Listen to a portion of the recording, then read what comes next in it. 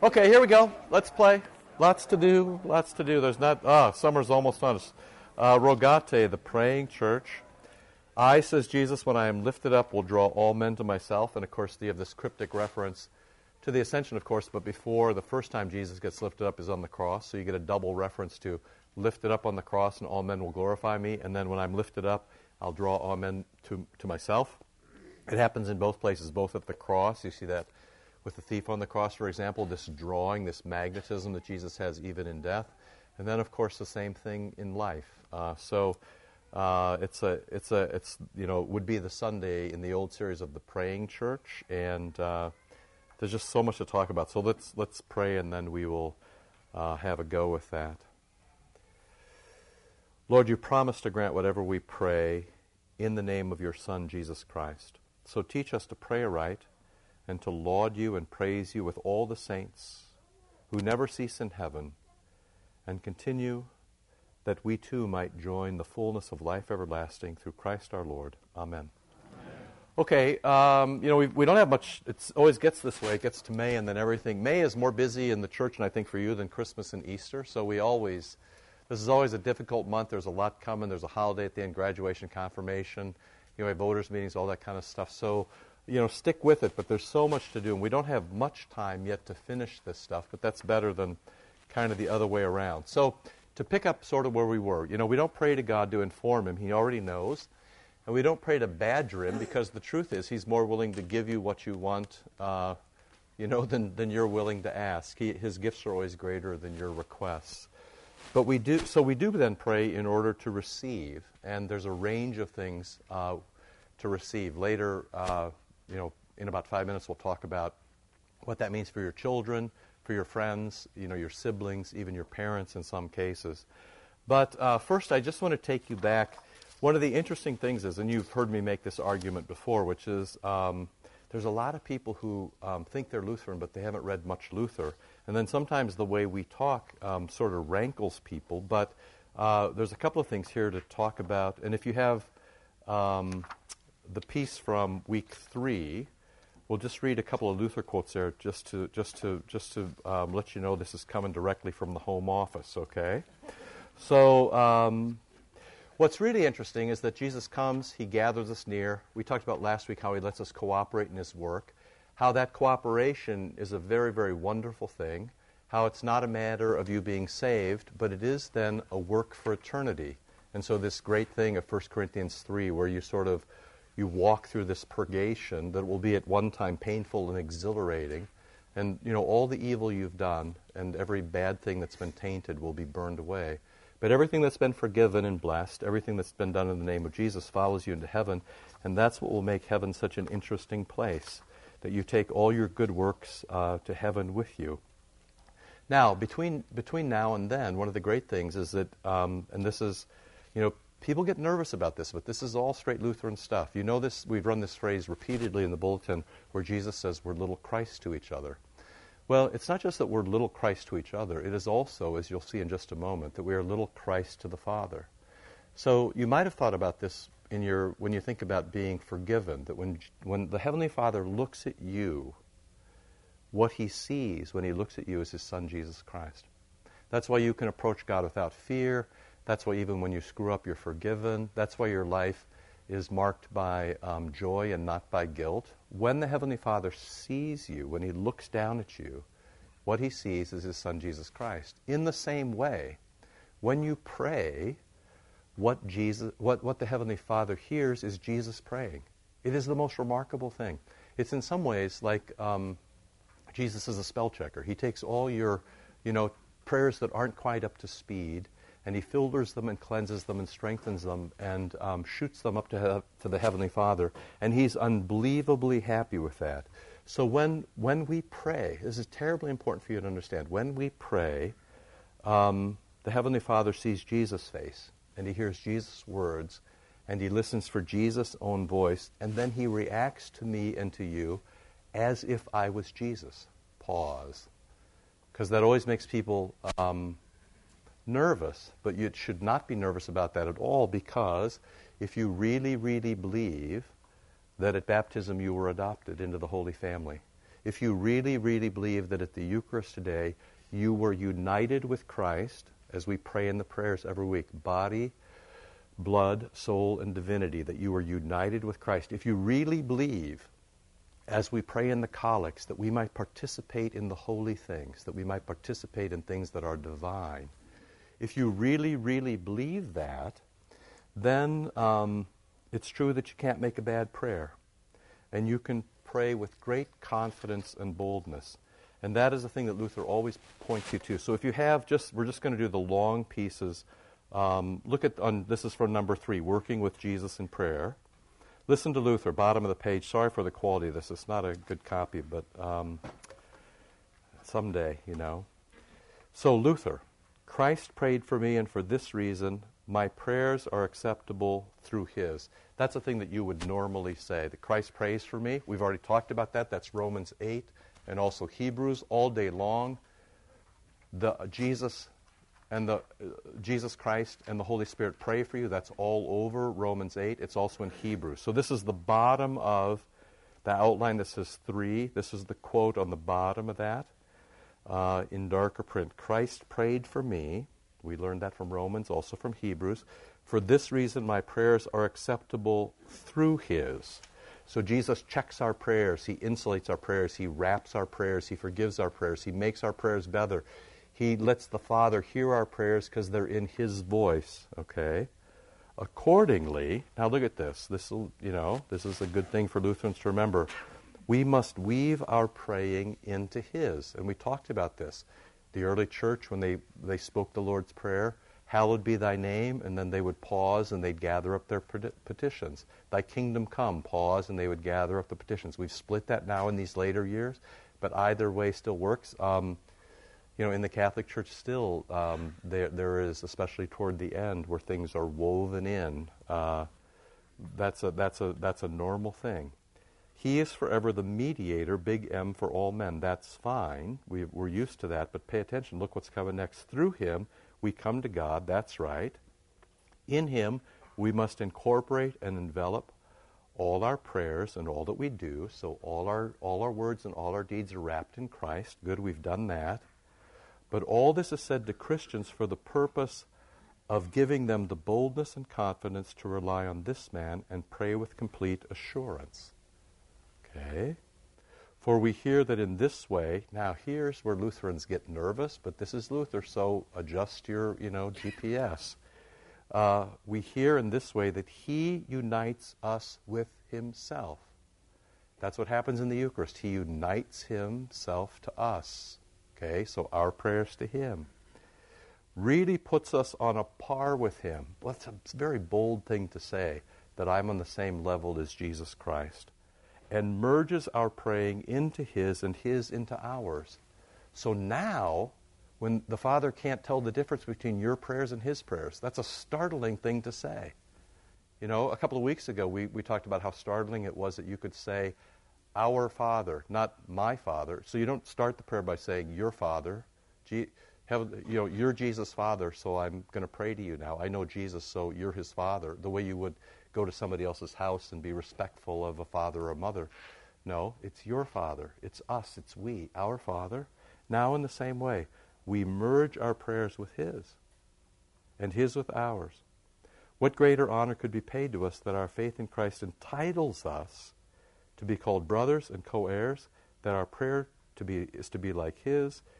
Now look at this, that there is really no difference except that our prayers must originate in him and be spoken in his name if they are to be acceptable. And we spent a couple of months talking about that. Silence, scripture, meditation, contemplation, imagination, fasting. Okay? And if he is to bestow this inheritance and glory on us, aside from this, look at this, he makes us equal to himself in all things. That's just the most remarkable thing. I mean, it also means equal not just in blessing but in responsibility. Get busy, friends. His and our prayer must be one, just as his body is ours and his members are ours, okay? You okay with that? Very bold way to talk. Then look at the bit from 1 Timothy that's just below. This is about your stuff lasting forever. Everything created by God is good, Nothing is to be rejected if it is received by thanksgiving and made holy by God in prayer. So, your prayer actually hallows things. Your prayer, you can pray other things, other people into being holy. You pray toward holiness for them. We're going to talk about that in just a minute. Now, as the temperature rises and you're ready to curse the man who made these windows without an opening thing, and I, growing up in a heating and air conditioning family where forced air was the rule of the day, and of course in the shoulder seasons we use hot and cold water, we have, thought about going, it's fun that it's a full room and all that, but actually we've been discouraging toward people because there's always people who end up standing and not enough room. We've actually talked about moving into the gym. We'll see what happens. We'd have a little bit but it would be a little more comfortable for you, so stick with it, okay? It'll be all right. You okay? Now look at the other Luther bit. With these and the following words, Christ demonstrates what constitutes a true office and function, how necessary the exercise of this is, praying, in Christendom.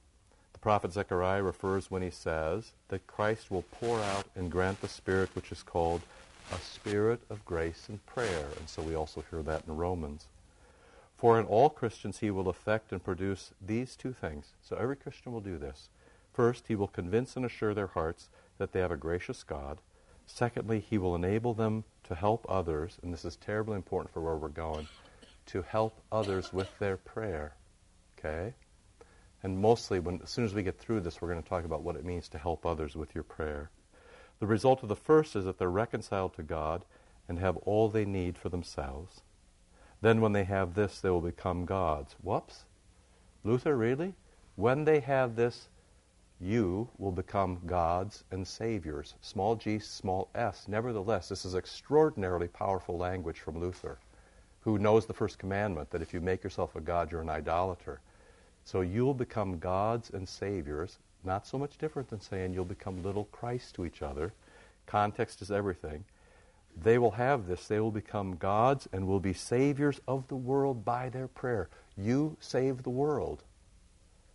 That is a remarkable thing to say. Now, you have to pause and back up to what we've said the last couple of weeks which is Jesus has given the kingdom to you. He has given you work to do. He lets you cooperate in his work, even in his saving work, right? So, and I'll put it now with a little more bluntly, you're responsible to save the world. And in large measure, your world is saved by your prayers. In a moment, we're going to talk about your kids and your family. But just take this. Your world, the world around you, is saved by your work, by your prayers. That's a startling thing for Lutherans to say. Through the Spirit of grace, and notice how it's always couched in, this is a gift given to you, it's a work given you to do, it's always forgiven by Christ, it's always strengthened by the Spirit. This is really this is pretty high-level stuff, but it is in fact true. Through the Spirit of grace, they themselves will become children of God. You're used to that. And then as children of God, look at this, they will mediate between God and their neighbor. Every once in a while when somebody has an evangelical cup of tea for breakfast, they will come and talk to me and say, do you think you're a mediator? And of course this is a little like people saying to Jesus, the woman's caught in adultery, can we stone her?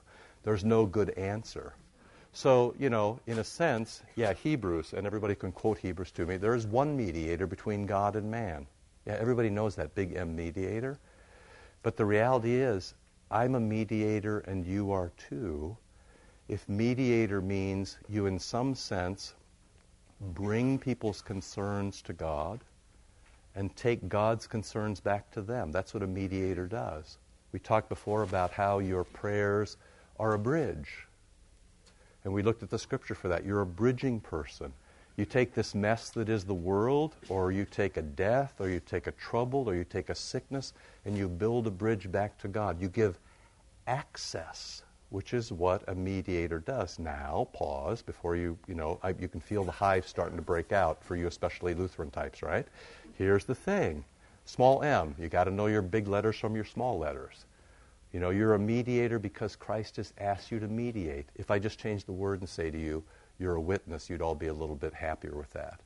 Or that would ring a little more true. But look at all the things he said. You're sons of God. You're saviors. You're mediators. You participate in divine things. You do divine work. That's why the church is to be taken seriously, not in a seriously grumpy way, but because the Lord has put divine things into your hands. You know this because you come to the sacraments. They're a divine thing. When you open your mouth or open your hands, you receive a divine thing, the body of Christ. You're used to it in one sense, but also, the beg here is that you would take the work of God seriously, that you'd be a witness, that you'd be a bridge. Through the Spirit of grace, they themselves become children of God. And then, as children of God, they mediate between God and their neighbor and will serve others and help them attain this too. For once a Christian begins to know Christ as his Lord and Savior, through whom he is redeemed and from death and brought into his dominion and inheritance. We've taken every one of those words apart this year. God completely permeates his heart. Now he is eager to help everyone acquire the same benefits. I have a really good thing. It would do you some good too.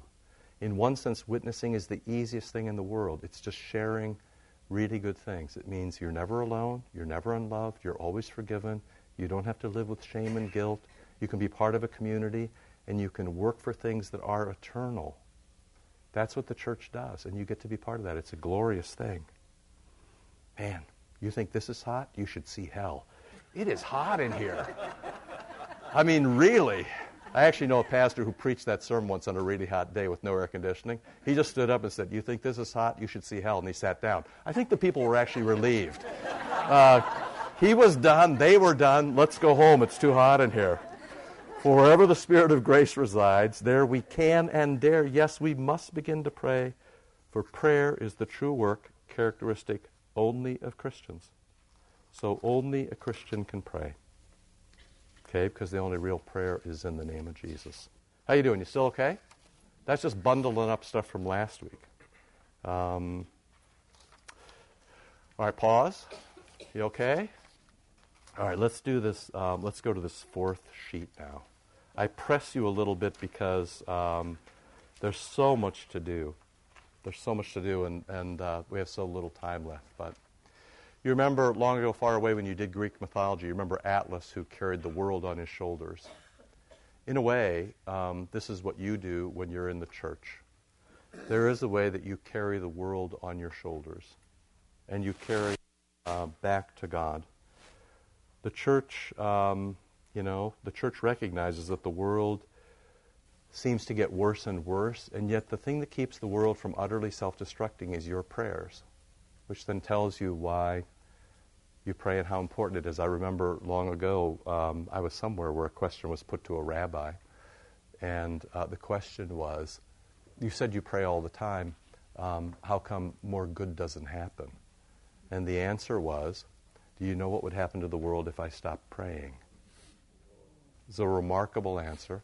And of course, your Jewish friends believe that if everybody in the world prayed at one time, all the faithful Jews prayed at one time, the Messiah would return and the world would end. Okay, so there's always a couple of ways of looking at things. One is, you pray and you pray and you pray to push back the darkness, and the darkness seems to overwhelm. But the other way to look at it is, if people stop praying, the world goes to hell at a much faster clip than it already does. So,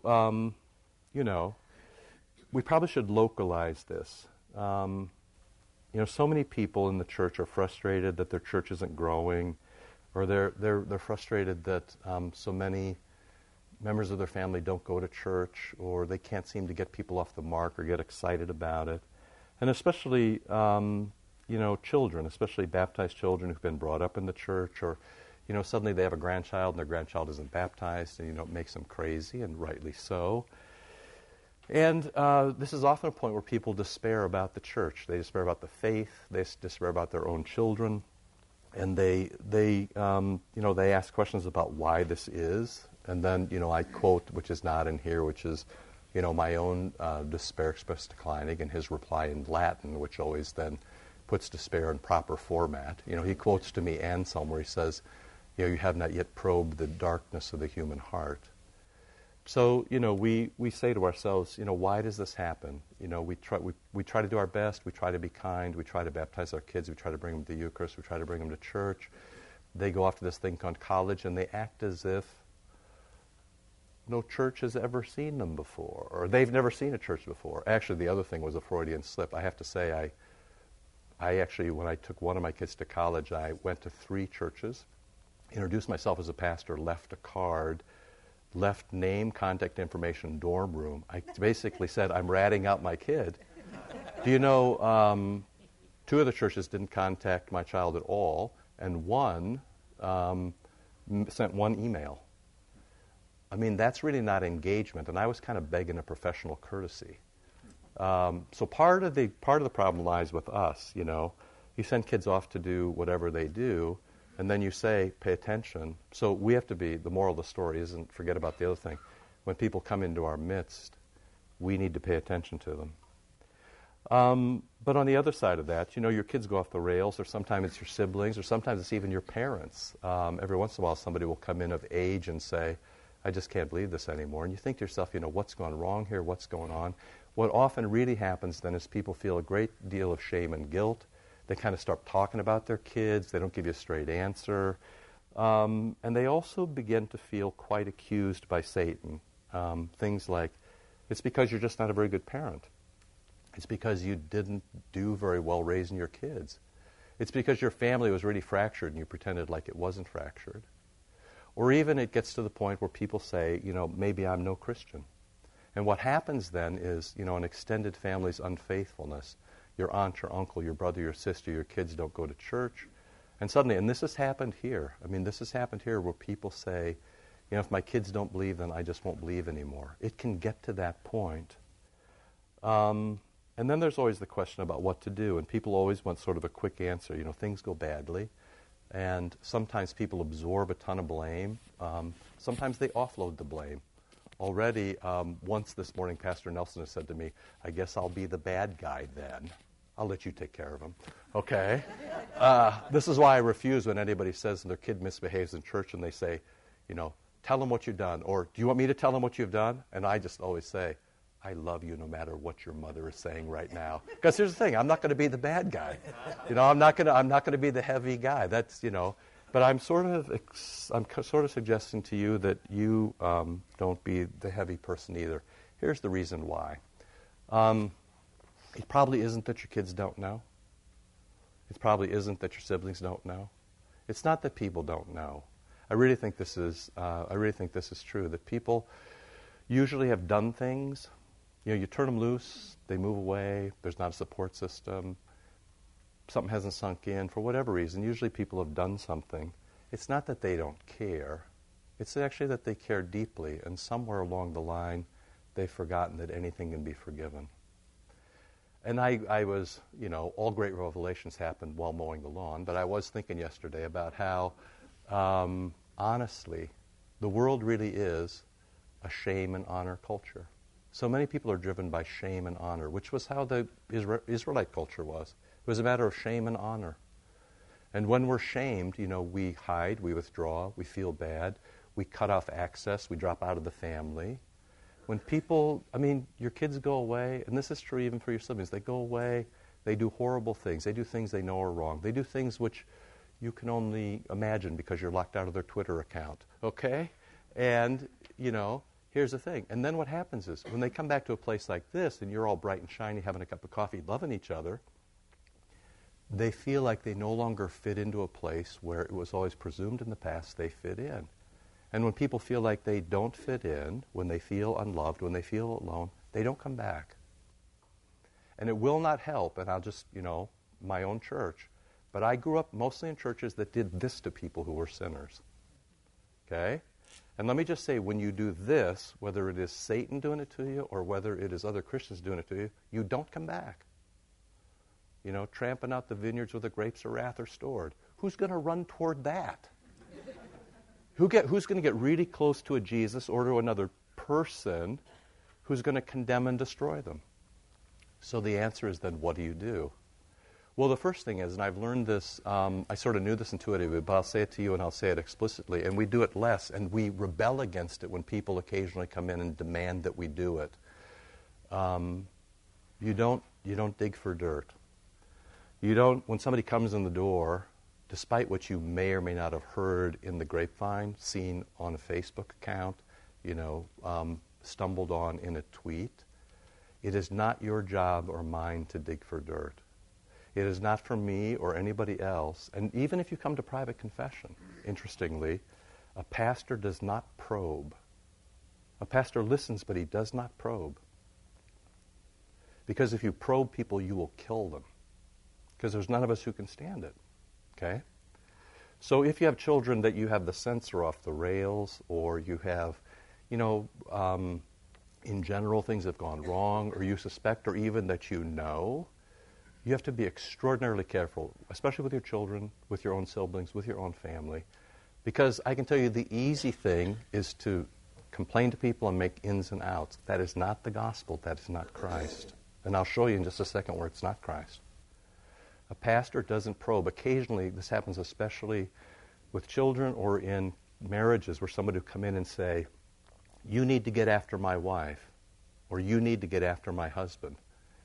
Man, that's a very delicate thing. I can tell you the first thing is we're not going to get after them.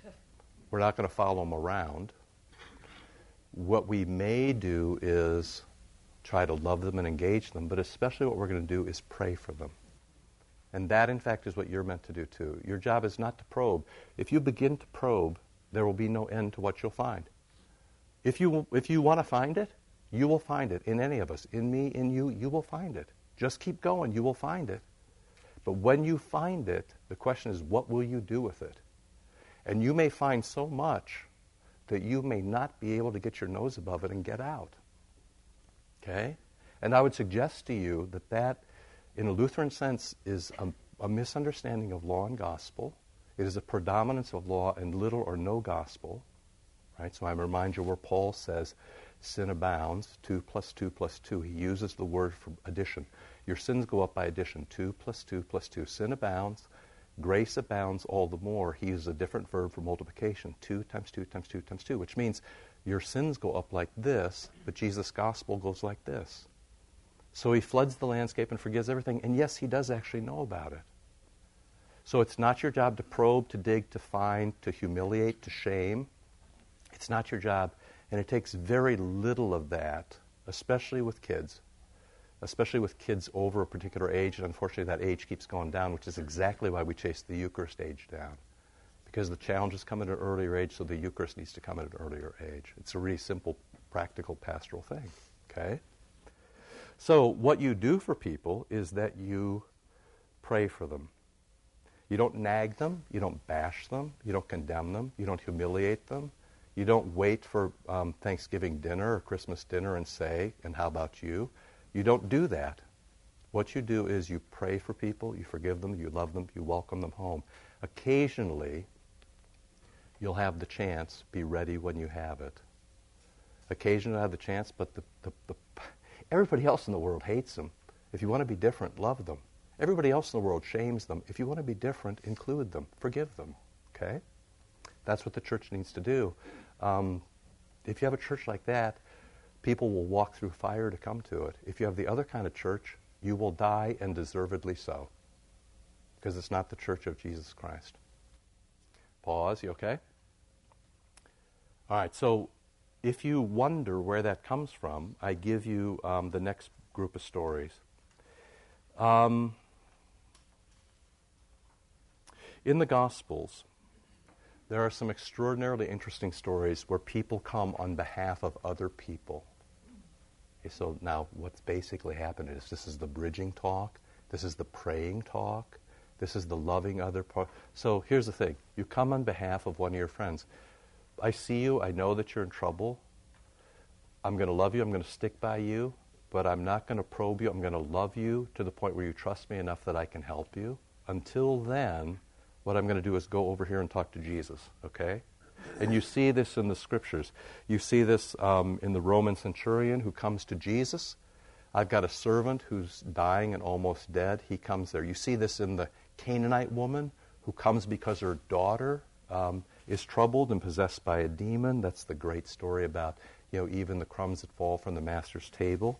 You see it in the father, Jairus, who comes for his dead daughter. I mean, come on. You think your kids are troubled? Try going to Jesus for your dead daughter and see if you can make that work. You see it for the Roman official who comes when his son is dying. He comes and Jesus speaks a word and that kids get restored. Just in Matthew's gospel, there are 9 stories where people go to Jesus for other people. It's a remarkable thing. I mean, here's the thing. If you get the genie that pops out and you get 3 wishes, the common thing for most of us to do is to spend the wishes on ourselves.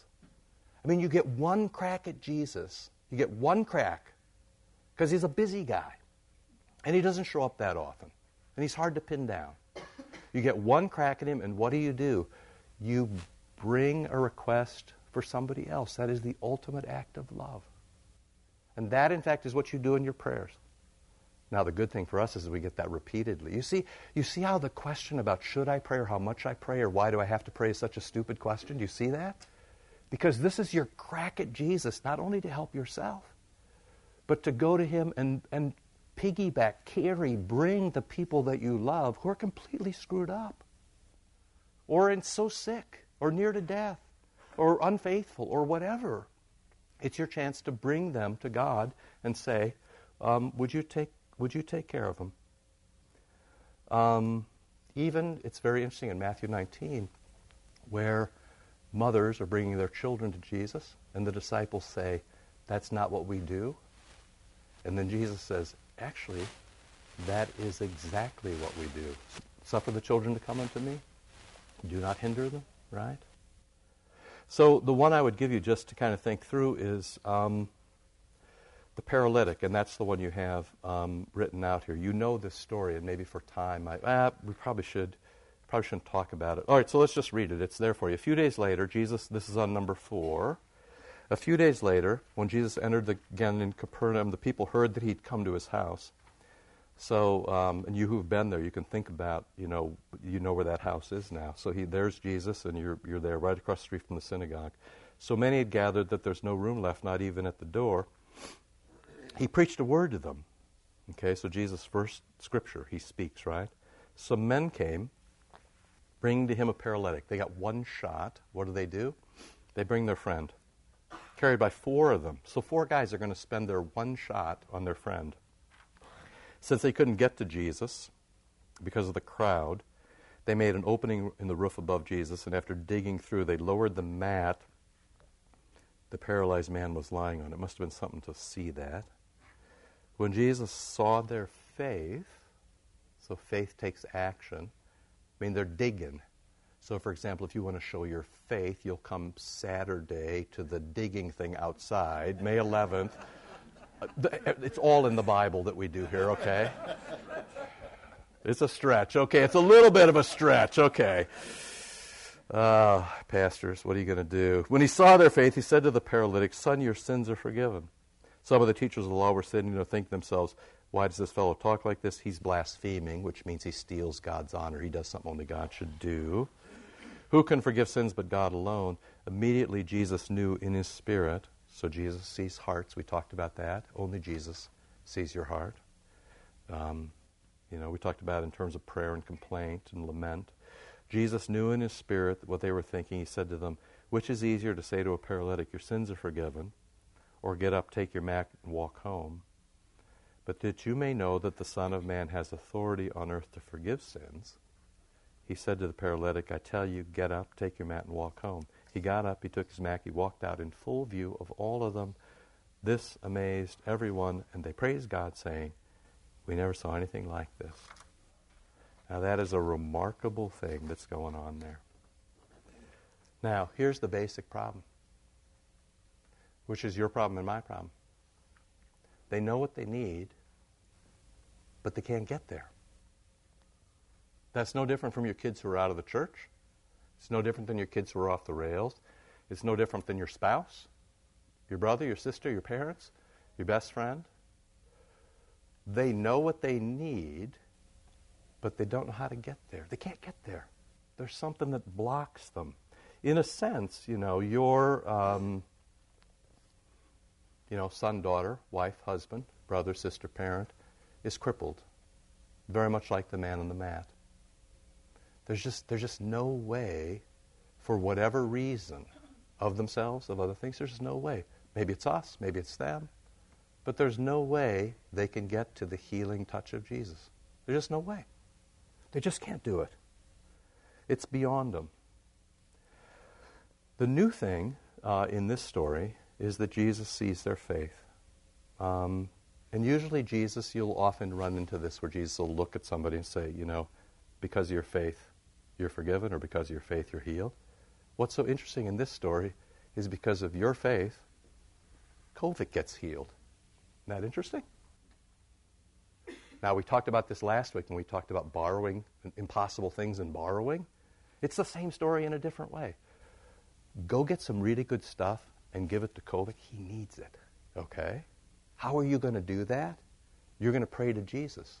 In your prayers, you go get really good stuff and you bring it over here. And then why waste the return trip? If you've ever worked for a trucking company, and I know you have, big rig driver, I see it all over you, then what you want to do is, bring something from the return, right?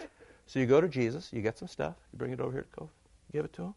And while you're here, let me just, we don't have to dig. He's got a load of stuff to bring back to Jesus. We're not digging, it's just kind of spilled out around you.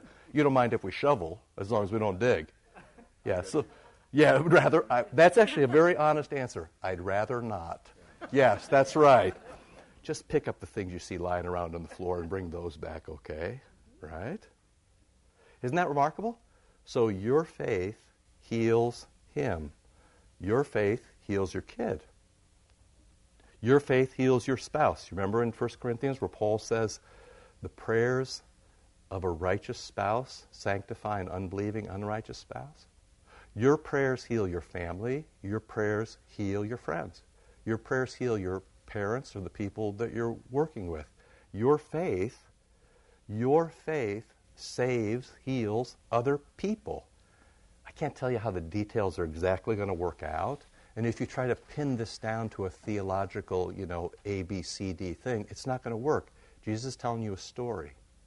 He's telling you a story about when you see somebody who is spiritually crippled, and it's far beyond your means. We did this last week. It's impossible. You don't have the resources.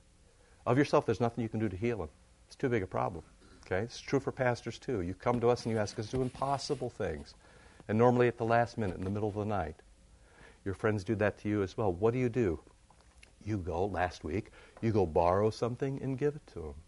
You create a bridge for him to meet Jesus Christ. Your faith, in some way, provides healing for him. I don't know exactly how. All I know, this isn't a one-off story. This happens again and again and again and again in Scripture, where people pray for somebody else and that person is healed whether they're a believer or not.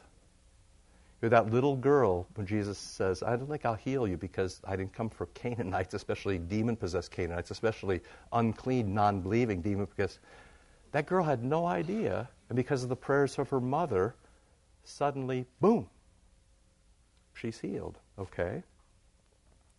So, back to where we started. Jesus has given all of you faith. You've come again this morning to the Eucharist. You've had the touch of Jesus. Your friends are around you. They love you. They bless you. They strengthen you.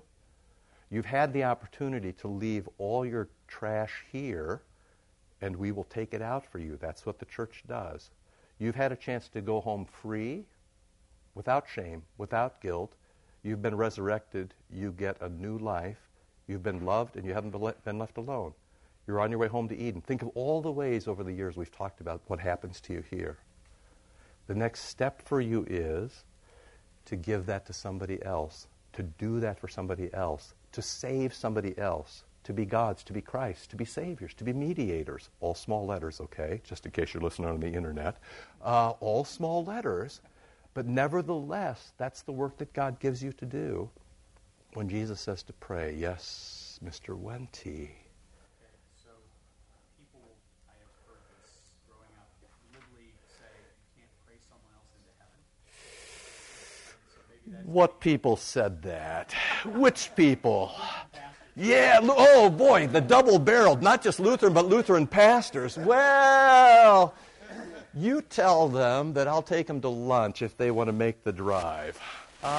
Here's the thing. If you can't pray people into heaven, you can get them like right to the threshold and give them like a big boot at the last moment. And then gravity takes over. So here's the thing. If you can't pray them all the way into heaven, but see, here's the thing. The text is the text is the text. And the cool thing is, it's not one text. It's like 13 or 14 stories like this. They know what they need. They just can't get there. You know what they need. You know how to get them there. What often happens, of course, in reality is Jesus answers those kinds of prayers and often puts you in the position of doing a merciful or kind or forgiving thing, which is just enough. It takes almost nothing to be saved. I mean, Jesus did the heavy lifting. It takes this much. It takes only the touch of Jesus. It takes a very little bit for people to be saved. You've heard me say this a zillion times. That's not the extent of Christianity. But to be saved, it takes a little splash of water and a name. It takes this, I forgive you. It takes, this is my body, this is my blood. It takes, I love you. It takes, you remember we started by saying, anybody who says a prayer is saved because you can't pray in the name of Jesus without being a Christian. It takes so little to be saved. I would challenge the assumption based on how little it takes to be saved and on these stories.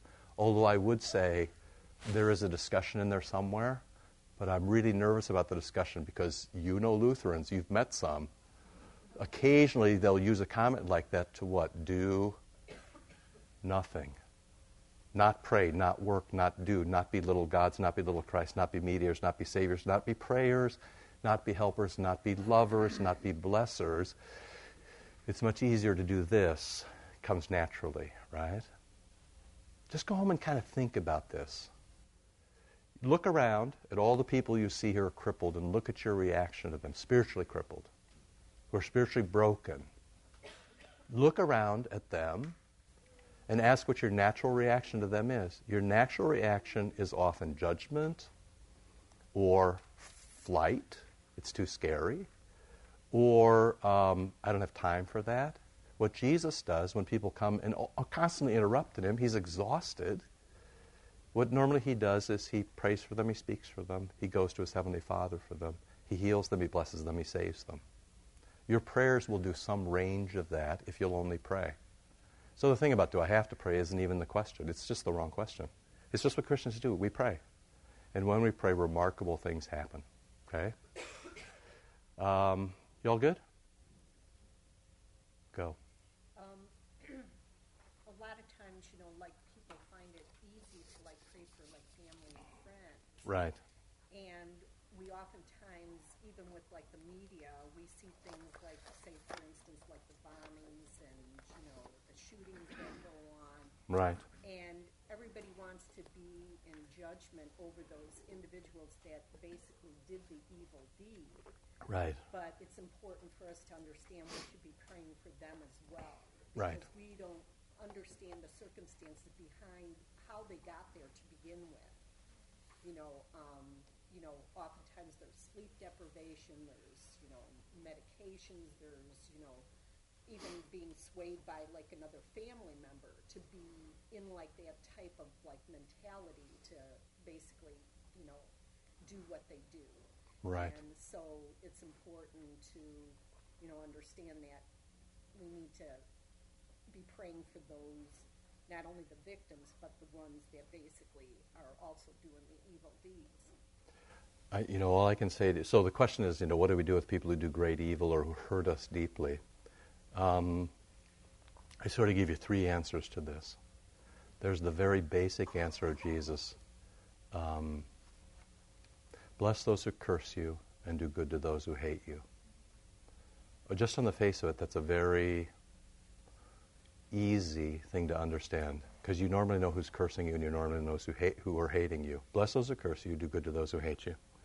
Then there's the middle, and you sort of went after the middle. And there's always a range of factors, and that's the whole notion of spiritual care, or it's the whole notion of the public square, it's the whole notion of how the world works. And then when you get done all thinking about that, and even if you've got it all figured out, It's what I say to the vicar twice a day or 3 times, which is, you know what your big mistake is now? You thought the world was a rational place. And you thought people could figure it out, and they would act like rational human beings. People are animals. People are subhuman. Listen to scriptures. Why do you bite and tear at each other, right? That's a subhuman, animalistic thing. At our worst, we're like animals, right? We've lost to what it is to be human. We've so discovered the image of God. So Alfred North Whitehead, the only simplicity to be trusted is a simplicity beyond complexity. It's very simple. Love your enemies, do good to those who curse you, turn the other cheek. It's very simple to understand what that means. In the middle, it's about, why did this happen to me? What did I do? What did they do? How can anybody be like that? How can hate be so much? Ask all the questions you want. Make it as complex as you can. Try to figure it out. It'll keep you from going crazy. And then when you're all done with that, Forgiveness. love your enemies, do good to those who hate you, turn the other cheek, bless those who curse you. Okay? So you're exactly right, and then there's something beyond that. We got to go. Love you. Lord, remember us in your kingdom. Teach us to pray. Our Father, who art in heaven, hallowed be thy name. Thy kingdom come, thy will be done, on earth as it is in heaven. Give us this day our daily bread, and forgive us our trespasses, as we forgive those who trespass against us. And lead us not into temptation, but deliver us from evil. For thine is the kingdom, and the power, and the glory, forever and ever. Amen. Thank you. See ya.